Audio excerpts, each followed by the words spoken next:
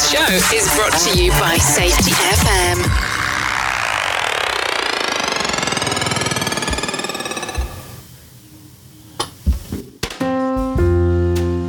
Well, we're here. Friday. Welcome to Friday, December 30th, 2022. This is our last live program on Safety FM. Who knows what I'm doing tomorrow? We're going to be relaxing tomorrow, having some friends over, having some family over, enjoying ourselves a little bit, reflecting, and everything else. Having that cup of cheer for old time's sake, as the song says. I hope everybody's doing well out there. They enjoyed their week off. I had to work all week. I had a very great conversation. I don't think he would mind me saying anything with Sheldon Primus, our safety consultant here on Safety FM on our network. I don't think I'm gonna be out of line when I wanted to wish everybody out there a happy, blessed New Year from all of us here on Safety FM and the Safety Wars family. Or I should say families, because we're all families here. Thank you for all the encouragement. Thank you for giving me the opportunity to be here.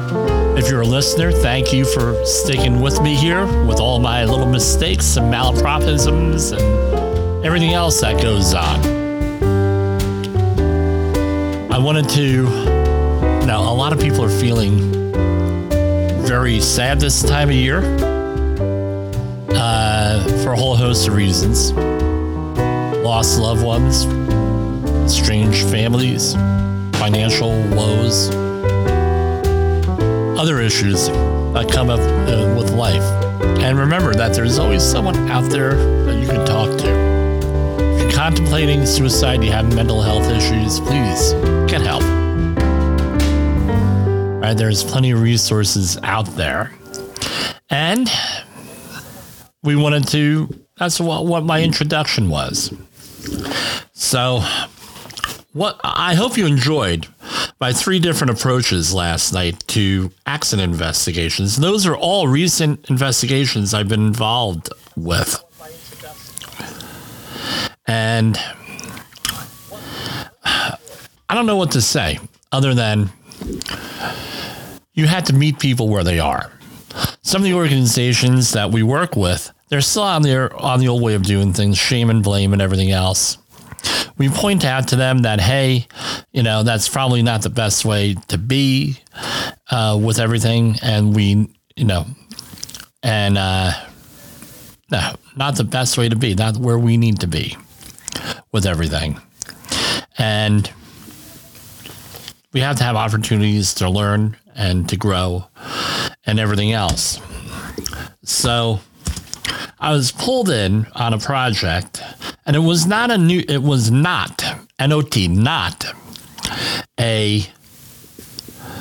York City Department of Buildings project. This was a project outside of the Department of Buildings.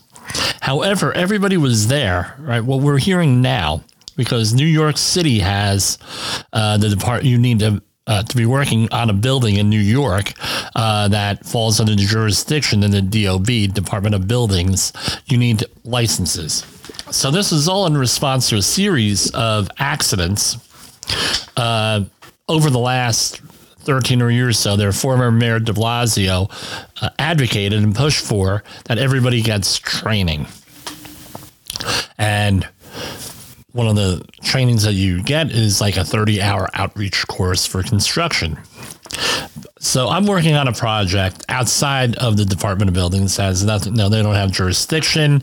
It's not in New York, but however, everybody, not in New York City, it is in New York. And everybody says, well, look, we need 30-hour trained people here, blah, blah, blah, blah, blah. And That's the parameters of the job. And they say, yeah, we're all 30-hour trained. We got this from the Department of Buildings. We got that. We got that. We got that. We got our 30-hour outreach course. And everybody on the job they got the course for this project we're on. That's there are federal funds involved, so they have that requirement. Anyway, long story short, or short story long, as we say here on Safety Wars, one of the employees had a concern and had a concern about respiratory protection. And we have done a lot of industrial hygiene out there, a lot of sampling, a lot of what have you. And there's not an issue, but he had concerns. So he was doing work activity where he was wearing one of those paper imitation dust mask, surgical masks that you get at a department store for like $0.25. And now, during the pandemic, this is fallout from the pandemic and the conflicting information that we received from the CDC. I'm sorry, I'm going to put it out there. CDC gave out some information that I wouldn't have given out, or I would have approached it a little bit differently. And what happened? So they said, well, you got to wear a mask and blah, blah, blah. People wear masks, regardless what you think of effectiveness and everything else. And the implication was that this virus, you can protect yourself and others from this virus if you wear this mask without an exhalation valve. And this will protect you from... And this is a factor of message sent versus message received. The message sent was, this is going to reduce your chances of exposure, blah, blah, blah, blah, blah. Message received was, this will protect you from the most deadly virus that's ever hit, done anything, blah, blah, blah, blah, blah, blah, blah. And what we're finding out now on a lot of these projects is, after years of being hammered away, 2 years, and the lockdowns and everything else, now people are out there in the field and they're like, well, if it'll protect me from this virus, it'll protect me from this, and this, and from oxygen deficient atmospheres, blah, blah, blah. That's what we're seeing out on these jobs. And so all the way back to 1982, 1981 in central Jersey, where we had two major fires, chemical plant fires, and everybody's running around with the same surgical masks, right? The non-emergency responders, non-firefighters, that sort of thing. Police, EMTs, and then they're wondering why they're getting exposures. And this is all before the 1989, 1929 CFR 1910-120 HAZWOVER standard. So what do you think ends up happening? What ends up happening is people got exposed. People got sick. I was talking to the former head of the New Jersey DEP, William Labrizzi, who, rest in peace, Bill. He was one of my college professors. He said the first day of the response at Kinbuck Landfill on Meadow Road in Edison, New Jersey, you could go and you could Google this and you can put it on, find the videos from YouTube. They had over 27 DEP workers overexposed to God knows what, probably fuming nitrous, among other things, and no protection. So here we go now with these masks. And I said to the guy, I said, we had our daily safety meeting. I said, look, why were you wearing this? Well, he gives, I was wearing this respirator, blah, blah, blah, blah, blah, went on and on. I said, you know what a respirator is? In this country, in the United States. He says, yeah, it fits over your face. I said, legally, right? Let's get technical here. I said, you're 30-hour trained, yeah? And he said, yeah. I said, they talked about respirators in that 30-hour course? Oh, yeah. I said, you took the class in person or online? He said, in person. I said, okay. Younger guy. I said, this is not a respirator legally. He said, really? That's not what they said in this? I said, not legally, not a respirator. A legal respirator is rated by NIOSH, which is a division of the Centers for Disease Control, the National Institute for Occupational Safety and Health. If you look on a real filtering face piece respirator, which is what this man thought this was, somewhere on there, either on the package, but almost always on the respirator itself, it has a rating on it, NIOSH, and you'll see NIOSH on it. I said, did they say that? They said, no. Why, and then there's someone else in the class, in the group of people in those safety meetings says, well, what about the KN95? He was from Eastern Europe, and the FFP2, those are all respirators. I said, not in this country. If they do not have a NIOSH rating, they are not legally respirators in this country. Then why do they recommend these? I said, because as we recall, and if you've been paying attention, you're in the safety field, they had a huge shortage of respirators. And they said, don't use the N95s, and to use the N95s, save them for this, save them for that. And then they said, well, if you have surgical or medical N95s, that's a different rating, blah, blah, blah, blah, blah. And it goes on and on and on. We're all professionals. We all know what that is. I said, companies went out and bought the KN95 and the FFP2s, and there were some others out there. One that, because that's all that was available, number one. Number two, if they employers would have went out and bought the N95 respirators and said you had to wear them and they made them mandatory, what would they have had to do? They go out, and the guys are thinking, and they're like, I don't know. They would have had respirator protection training.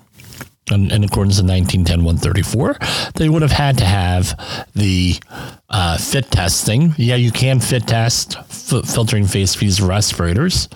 They would have had to training on what the limitations of those respirators are and everything else that goes under the standard limitations and maintenance and everything else.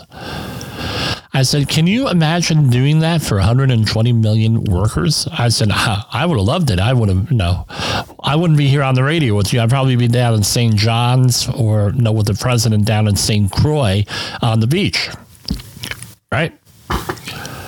And that's that. And we went through what all this was, and we're going to go through that in a minute. Right?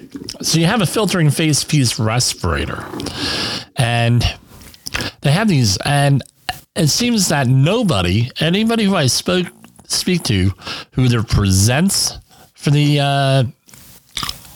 OSHA outreach training or even the HAZWOPER training, the people who don't present it, and the people, if you're not going to present it, chances are the worker is not going to know it. So a filtering face piece respirator, also known as a dust mask, they're called, and everything else with dust mask, that sort of thing. A famous radio talk show host said of Cape Girardeau, Mississippi, Cape Girardeau, Missouri, had said, hey, it's Friday night. He said, words mean things. There was a commercial, right, for a vocabulary program. People judge you on the words that you use. I said, it's not a dust mask. You get that out of your mind. It's not a mask. It's that one. If it has a NIOSH rating on it, right? It says NIOSH, and that goes for a filtering face piece and a elastomeric full face piece respirator, glass, any of those, right? If it says NIOSH, it's a respirator. If it looks like a dust mask and it says NIOSH on it, it's legally a filtering face piece respirator. It is a respirator. It has a protection factor for dust, right? Of a protection factor of 10, meaning you have an exposure level, you multiply it by 10, and you have a maximum use concentration. And you need training, you need to be clean shaven, and fit testing and everything else with it. It's not something you just pick up and put on. So if an employer tells you to put it on, you got to do this. So what do these numbers mean? They're either going to, on that respirator is going to be N, and that's the most common one. We hear N95, or you can say R or P. All right, N, R, or P. By the way, if you want to follow along, go to the CDC Guide for Chemical Hazards, and it's in the front part of the book. N, right? So N means no, not resistant to oil. So if you're in an environment where the dust is there and the aerosol and certain aerosols are there, right? N means not, right? It's no oil particles are present. No particles with oil. So what does this mean? We're talking lubricants, cutting fluids, or glycerin. They give an example. That means that if you are on an oil spill and you're using Speedy Dry or some other compound to clean up oil, right? Granular compound, are you going to be able to use an N95 respirator? What do you think on that? Well, it says no oil, you don't use it. Well, you try to explain that to people, right? N means no oil, not resistant to oil. Then you have R, which means resistant to oil, and P for oil proof. Those are the three. I said to the guy, did they go over this with you in your thing? I says, I don't remember none of this. I said, okay. I said, next week, we'll go over this at the full-blown safety meeting. Now, then we go into, well, R, right, resistant to P. And then I said, okay, now, we're looking in the NIOSH guide again. Selection of filter efficiency. It's going to be 95, 99, or 99.97%. I said, okay. I said 95 means 95% of particles that are 0.3 mean mass aerodynamic diameter. Just think of diameter, 0.3 microns in diameter. 99 means 99% of particles 0.3 microns in diameter, or P 100. No, they round it up. It's 99.97%. That's what it means. So you have 95, 99, or 100. I said, okay. He says, sure. So that's what the N95 means. The N95 means 95%, 99, 99.97. Okay. I said, so what they recommend for medical people, right, or for the general population is a 95 without an exhalation valve on the front, the little thing on the front that lets the air out so it doesn't fog up your glasses. The reason being is that they were concerned with the CDC of if you have COVID, even if you're asymptomatic, like most people who probably had this, you're shedding viruses, right, from your breath. So that's basically what it is, an N95. Now, if you're a doctor or something, they were saying N95 medical respirator. And that has an additional rating on it, ASTM rating for liquids, right, for penetration of liquids. So that's what an N95 is, right? Filtering face fuse respirator, marked NIOSH, no exhalation valve. The 99 or the P or the 100s always have exhalation valves. And if you have an elastomeric half-face respirator, what does that have? That has a cartridge that's a P100, meaning oil-proof 100 or 99.97% cartridge. So it means, right, higher efficiency, 99 or 100, means less leakage. And this is where it comes down to for respirators. Now, you're going to say, okay, that's great that you explained that like that, Jim. Now, my question is this. I explained that in less than 15 minutes, and I went a little bit more in depth, right? Imagine if I had visual props. We're planning on doing a lot of this stuff on video next year, which is Tuesday, right? I don't know if I'll be here Monday night, but we'll be there Tuesday. Now, if you go to OSHA.gov, right? That's Occupational Safety and Health. By the way, this is live. We'll get to the news in a little bit, but I wanted to start off with this. Sometimes we start off with the main event first. So we don't miss out on it. So you go to 29 CFR 1910-134. And you go to Appendix D, APPD, 1910-134, Appendix D. Right. So in this case, we had voluntary use of respirators. The employee wanted a voluntary use. And things have been categorized. We had an industrial hygiene audit, and everything else were good, but he wanted to wear some type of face covering and respirator. All right. So appendix, and this is what I do. You can do whatever you want, but this is what I do. I take this page off of the OSHA website and I print it out. And then I'm using the powers of Adobe Acrobat, right? I have the Adobe suite. I go and I type in a place for the name, a place for the date, and a place for the company, right? And a place for the signature.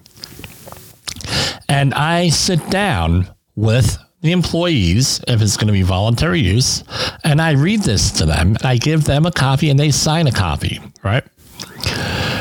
Appendix D to 1910-134 is mandatory information for employees using respirators when not required under the standard.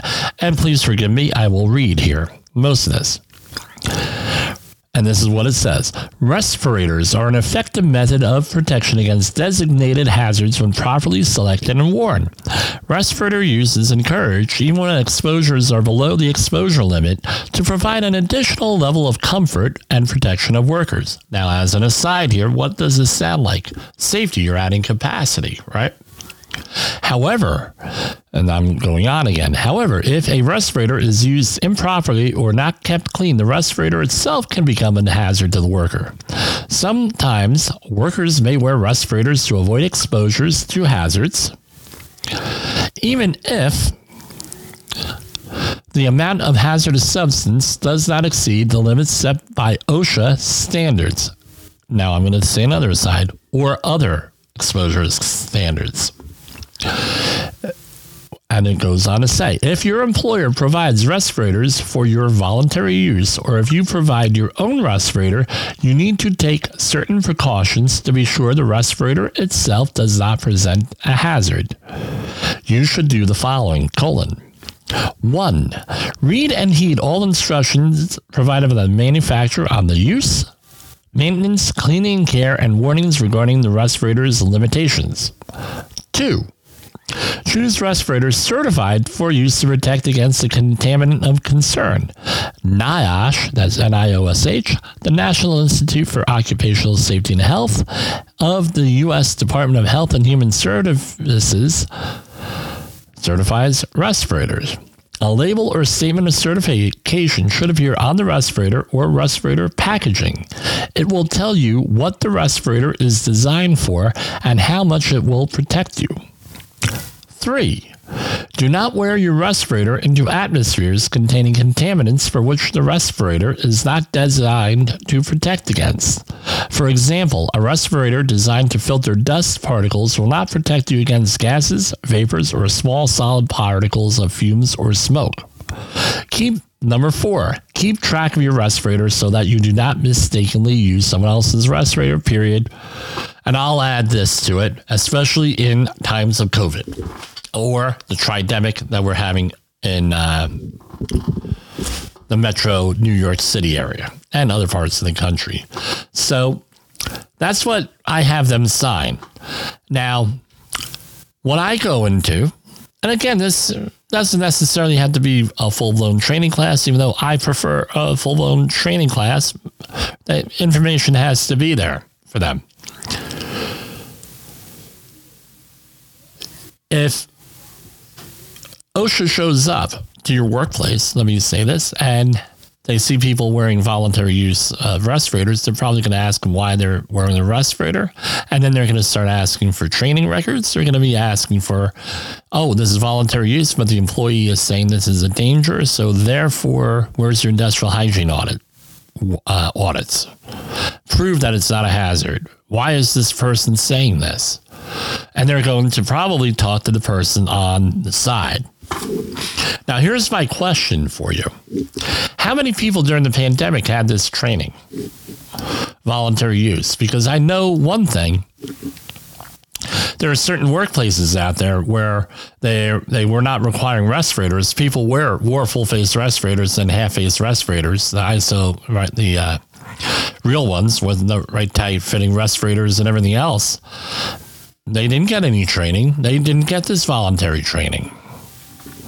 All right? All of this goes into that. You just don't go around handing out respirators. The other thing is this. Let's say you're a supervisor. You hand someone a respirator. They have a seizure. Guess what? You have a problem, especially in New York starting on Sunday, when employers are going to be held liable financially by the state of New York under a new law called Carlos's Law, where they're going to be getting either $300,000 or $500,000 fines, up to maximum fines, depending on the circumstance. So this is an issue here, guys. Right? I can see right now there's a big opportunity for safety professionals because, we'll go into that in a minute, Carlos's Law. But anyway, you can see, we remember the story, if you're a listener here, at my dear mother-in-law's funeral. One of the pallbearers put on one of these imitation masks that this employee was wearing, probably the same brand and everything, and got these imitation respirators. He put it on, right? 25 cents a respirator, and the dude had a freaking seizure. Poor man. While he's carrying the coffin, they dropped the coffin on the way out of the church. I knew that this could happen on paper. I've read about it. Oh, yeah, that ain't ever going to happen. I'm never going to see it. Well, guess what? I saw it. I guess that was one of the last lessons Nancy had to teach me on this, so I can communicate it to you. It's really important that you go and have that, go through all the right steps here. It's not a lot for this. You can do a full-blown training and everything else, but 3 or 4 safety meetings, if you're doing a weekly safety meeting or toolbox talk, guess what? You got this whole training done and everything. I mean, no, they said, well, the masks are ineffective. Okay, let's see. How are people using these masks? All of this stuff, respirators. How are they using them? You had people who were not clean shaven. I had a dude that was looking like he was a member of ZZ Top out there, right? And big long beard, wearing a mask, wearing a respirator. Of course, that's not going to give you a seal. And of course, there were other issues going on there. No, right? So is he protecting himself? No, I went through this today. The guy's wearing a respirator voluntarily. He has a big beard. And I said, well, they didn't go over this in the 30-hour course? No. First time you're hearing this? Yeah. I said, okay, well, we're going to have I'll come in next week prepared. We'll give you a whole full-blown class on this, all right? So what does it come down to? So there's a pyramid, right? A benchmarking pyramid, right? Based on Miller's Pyramid for Clinical Competence. And we know we're safety professionals. We like pyramids, right? And there are 4 different benchmarks. You can have an awareness level. You can have an employee who has awareness, an employee who understands why, right? They're doing X, Y, and Z. Then you can have an employee demonstrate. Right. So the best that a safety professional could do, unless you're there every day, is awareness. So demonstration. Chances are, if they're watching a movie or you're someone there reading off of a piece of paper, the best that they're going to get is an awareness. When you start to get into understanding, right? So what's awareness, right? A fact, you're fact gathering. If this, then this. Then you go into application of the learning. And you understand the cause and effect, discussions and formula calculations so that you understand. Then you're going on to something higher called you're going to demonstrate. This is probably the highest that any safety professional, especially if all that you do is training and coaching, is all that you're ever going to see is up to a demonstration. Now, what you could do, right, is I got alerts coming off over the phone here, right? News never stops. Yeah, that's in the New York area. That's a slogan from a news station. The news never stops. All right. So you have, all right, cognition, so you awareness and understand. Then you demonstrate where you're getting a little bit, this is how you put it on. You do this. You may have practice runs. You may have a test that you would actually fail, that sort of thing. And then the top level of training is practice. How do we practice? And what do we do? So one of my clients one day, they needed an 8-hour HAZWOPER refresher. And they had an all hands meeting. All hands. All right. Like 40, 50 people. I get a phone call 6:30 in the morning. This is Jimmy. We got a problem here. I said, oh, you do? They said, yeah, we got a big problem. We can't have the training today. And this is one of my regular clients. I have them in the weekly safety meeting program. They get training all the time. And really the full all hands meeting is just like a formality, right? Because they do get their 8 hours. It's not all at this meeting though. And I said, I tell you what, I said, I've never audited you folks. We didn't have practice with this. So we're at the top of the pyramid. He said, I tell you, and I said, and I let the client come up with this. Client said, can you come out to the job on this emergency response, this spill, and you can evaluate us, and then you can take us through a after action report, what all your observational pay. You come out here and observe everybody. And I said, yeah, we'll go out there and observe everybody, and we'll do the whole after action report and everything else with you folks, what you did wrong, what you did right, and the whole thing. And that's what the training class was that year. So we went out there and audited for 2 or 3 days. Then we had about a week. I interviewed people, coached them along and everything else. And then a week later, we had the full blown thing again, or a half a day class. And we coached, we did this, what we found, blah, blah, blah. And we were able to practice by coaching people in the field, doing things in the field and everything else. We're able to go and meet the requirements of the 1910-120 standard, but it was a very useful thing because we were directly observing the worker in the workplace, here a hazardous waste site, a hazardous waste cleanup, a spill of a tanker truck by a qualified person, me.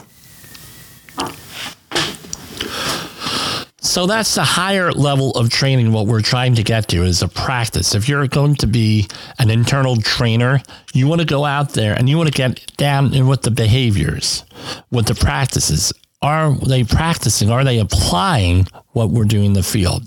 So let's say that you're going to do supervisor training, whether it's HAZWOPER, 1910-120 HAZWOPER training, or you're going to do confined space entry, competent person, or supervisor training, right, which we do here. What are we going to do? We're going to go and we're going to figure out. Pardon me, I had to get a drink. We had to figure out. You have to figure out all this stuff with a worker, with a supervisor. You have to get into that practice, right? And let's remember, being a supervisor is not only what technical knowledge. Not only technical knowledge.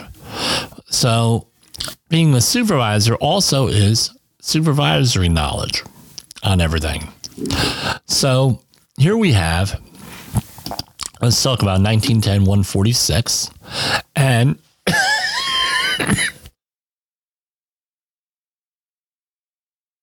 pardon me, I had to cough. You got the beginning of it.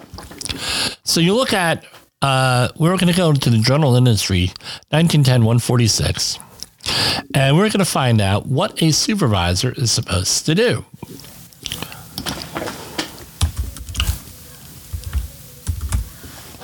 right? An entry supervisor means the person, such as the employer, foreman, or crew chief, responsible for determining if acceptable entry conditions are present at a permit space where entry is planned, for authorizing entry, overseeing entry operations, and for terminating entry as required by this section.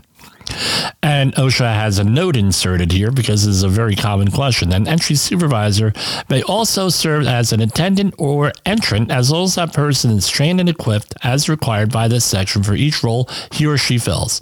Also, the duties of the entry supervisor may be passed from one individual to another during the course of an entry operation. I'm going to add, make sure you have that in writing, right on the permit.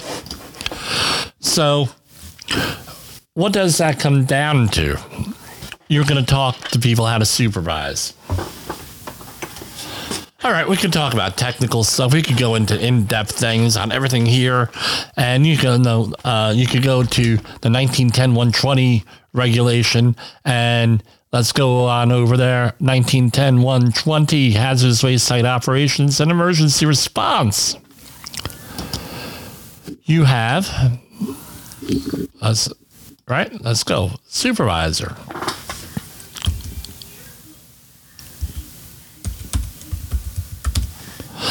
Right, so they mentioned the individual located on a hazardous waste site who is responsible to the employer and has authority and knowledge necessary to implement the site's safety and health plan and verify compliance with applicable safety and health requirements.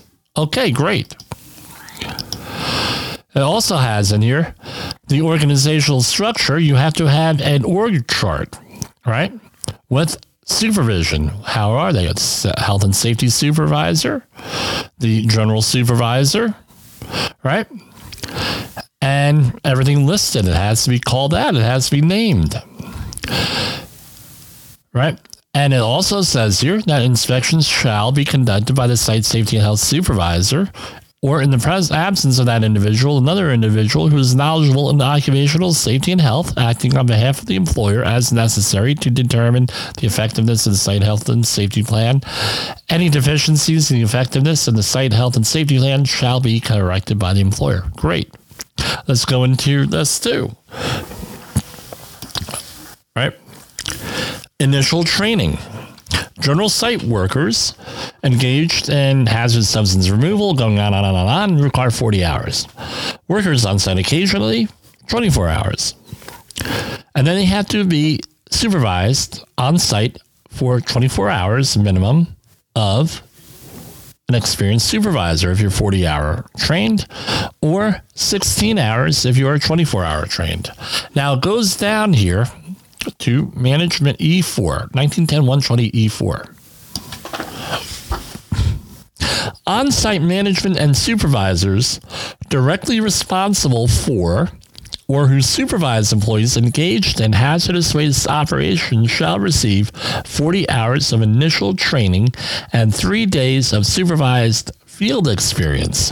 The training may be reduced to 24 hours and 1 day, blah, blah, blah, blah, blah. Now, at least 8 hours as your employees covered, and at least 8 hours, right, of specialized training at the time of the job assignments and on such topics as, but not limited to, the employer's safety and health program and associated employee training program. Well, let's talk about that. Safety and health program includes probably everyone that I've been involved with, something reference back to the corporate plan and disciplinary and how to manage people, how people will be managed. Ooh, you got to talk to how people aren't going to be managed? Yeah, you do at a certain point. Hopefully the management training provided by HR is going to cover that. But guess what? You're dealing with a smaller business, less than 500 people. That may or may not happen.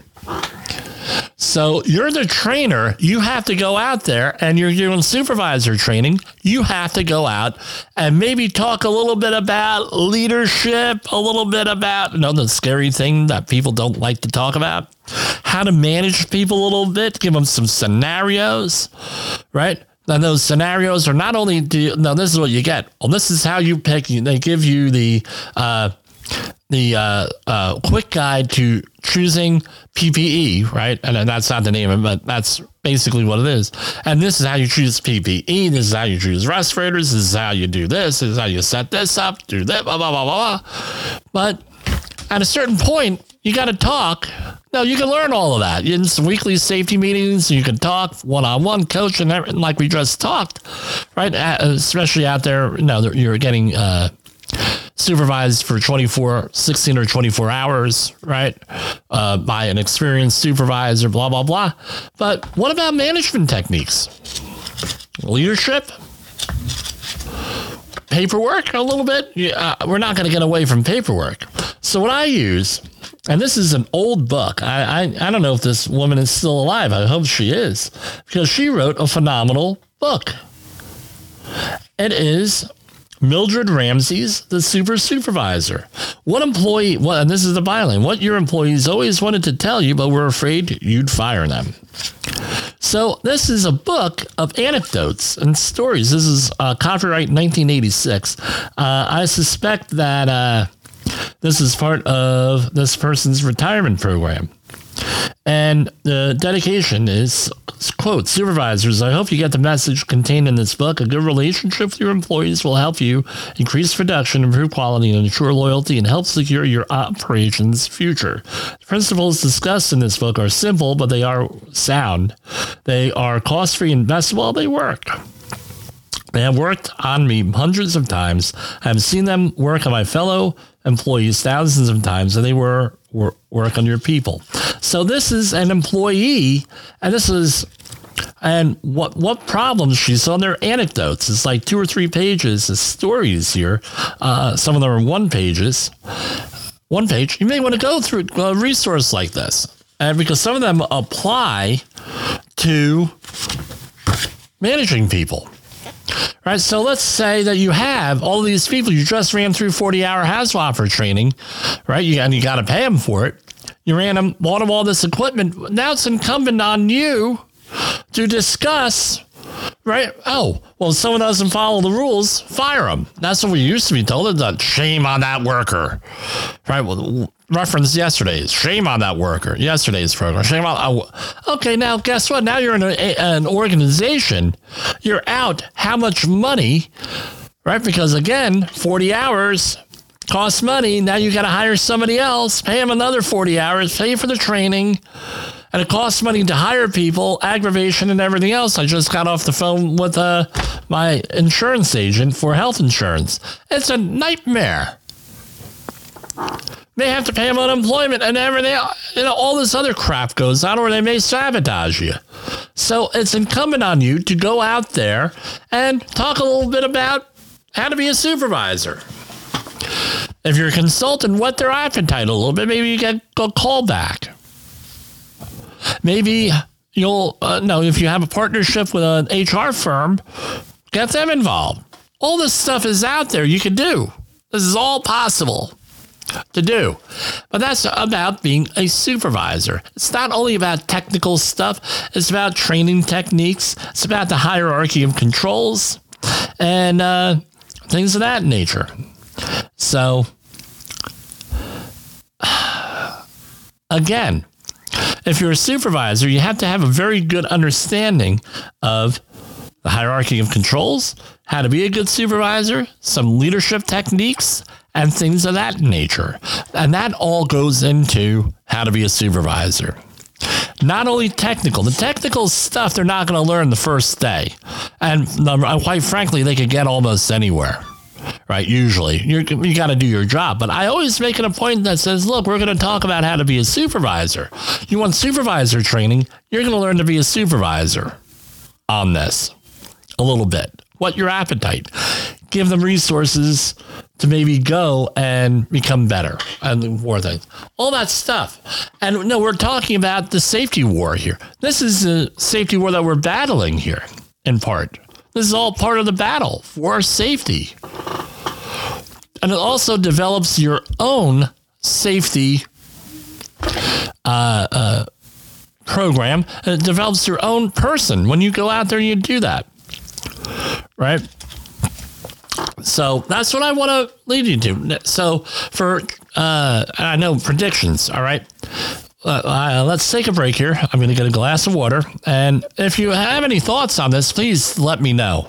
And, get back to me on here. But this is what I want to do. So we're going to take a break. And we will be back with you in a minute. In the professional safety community, communication and planning are just a few keys to your program's success. The question many practitioners have is, where do I start?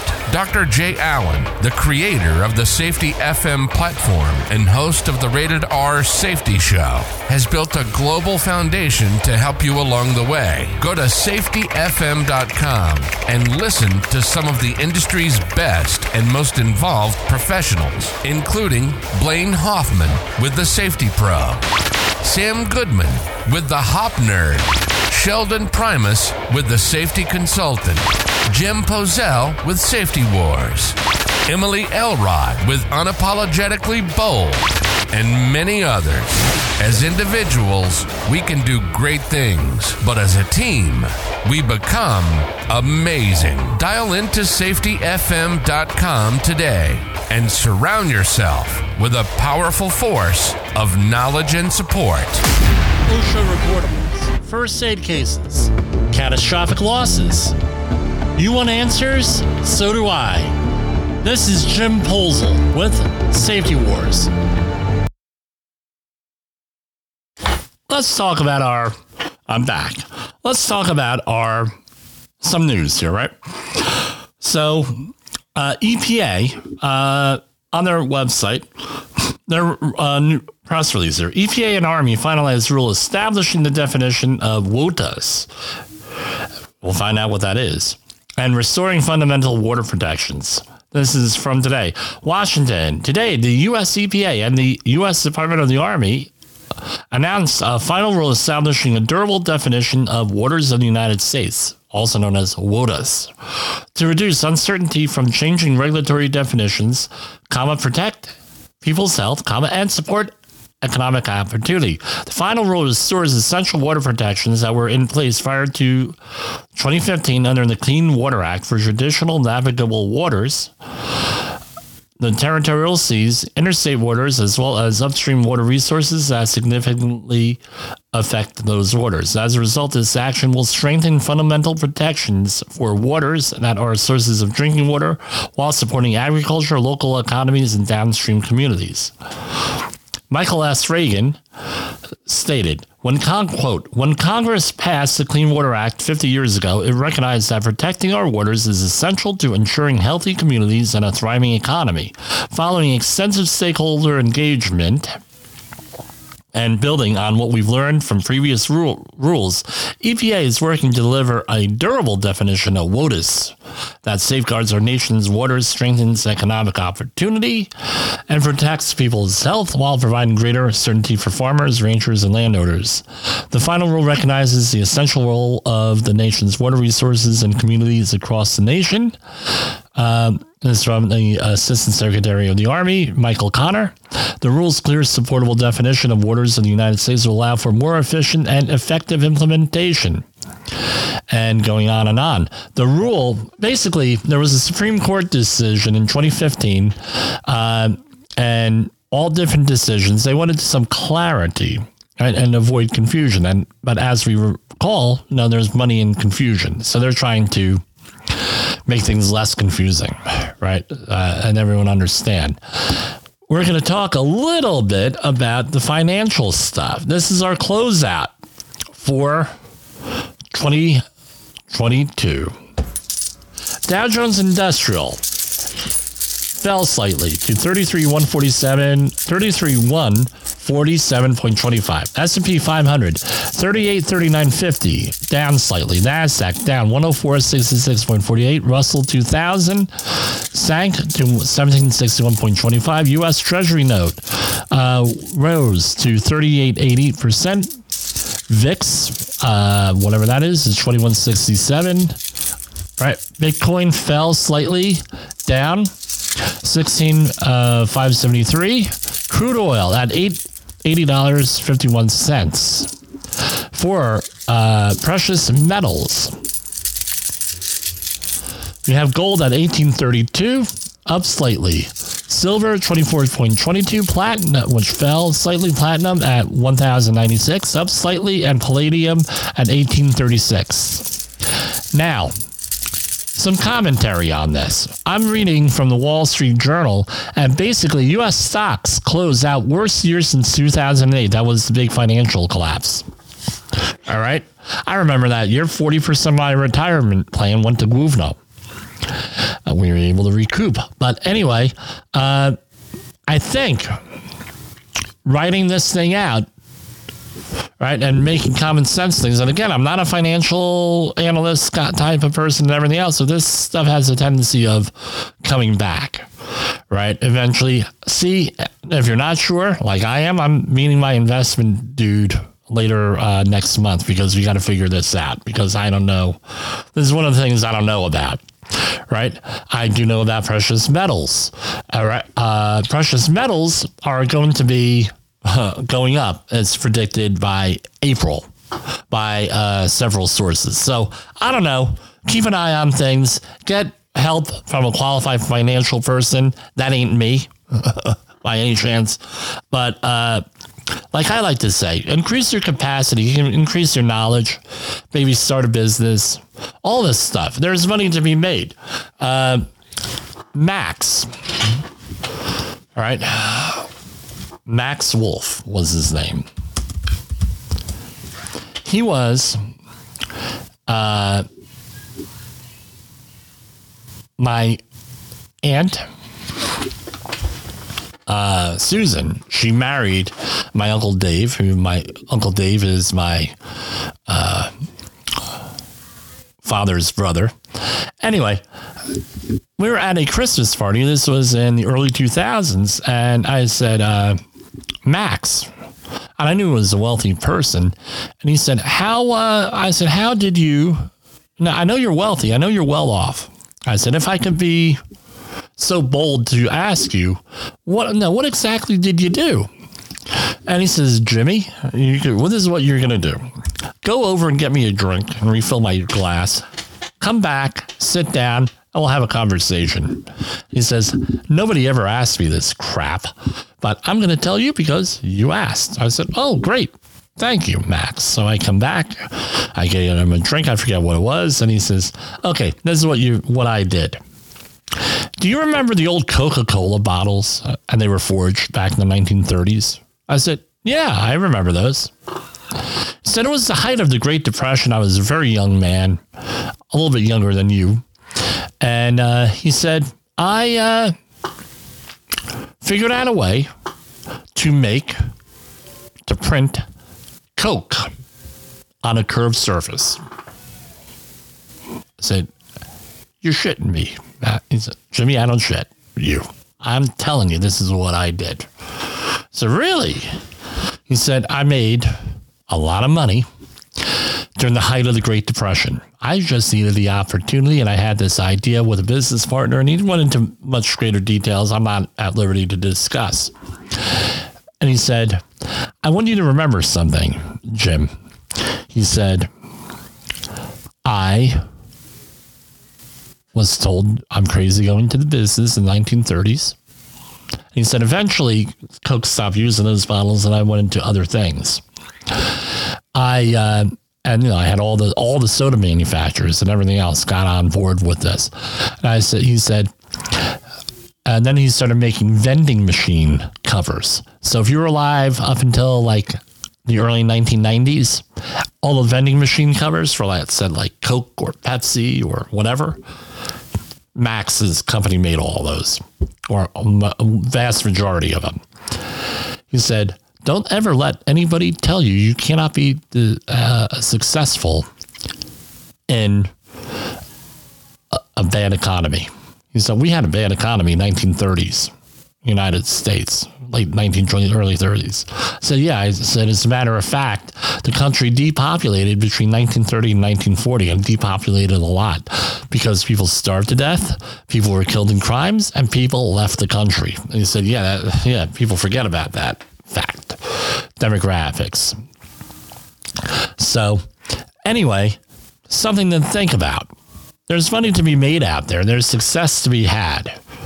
There's always an opportunity to build capacity, to build your knowledge, to get an education, even if it's self-education. 2023, we're going to talk about predictions next week on this. I didn't want to do it today, but I said, no, I want to talk about this. 2023 is I'm going to call it a year of opportunity. There's opportunity all over the place for everybody. What are we going to concentrate on? A couple of things. Manipulation.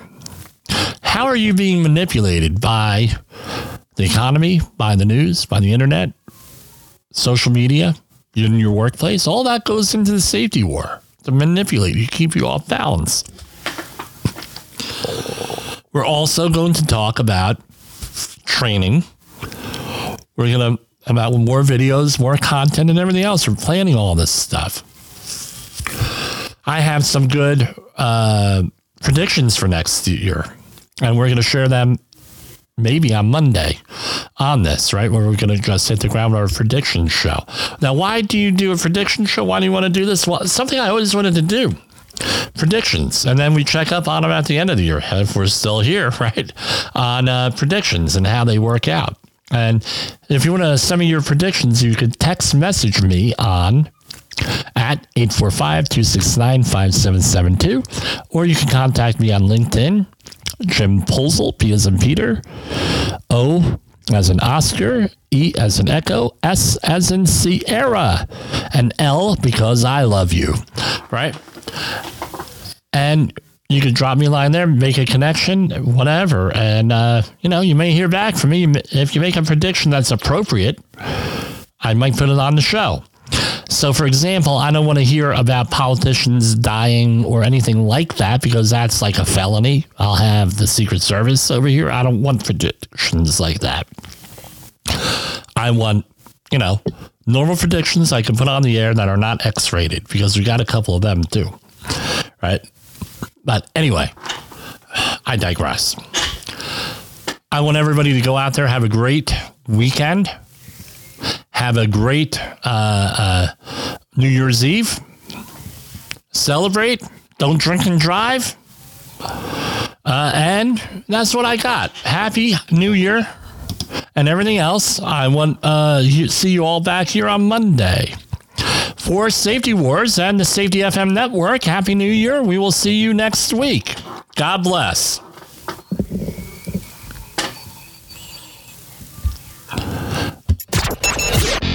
The views and opinions expressed on this podcast are those of the host and its guest and do not necessarily reflect the official policy or position of the company. Examples of analysis discussed within this podcast are only examples. They should not be utilized in the real world as the only solution available, as they are based only on very limited and dated open source information. Assumptions made within this analysis are not reflective of the position of the company. No part of this podcast may be reproduced, stored in a retrieval system, or transmitted in any form or by any means, mechanical, electronic, recording, or otherwise, without prior written permission of the creator of the podcast, Jay Allen.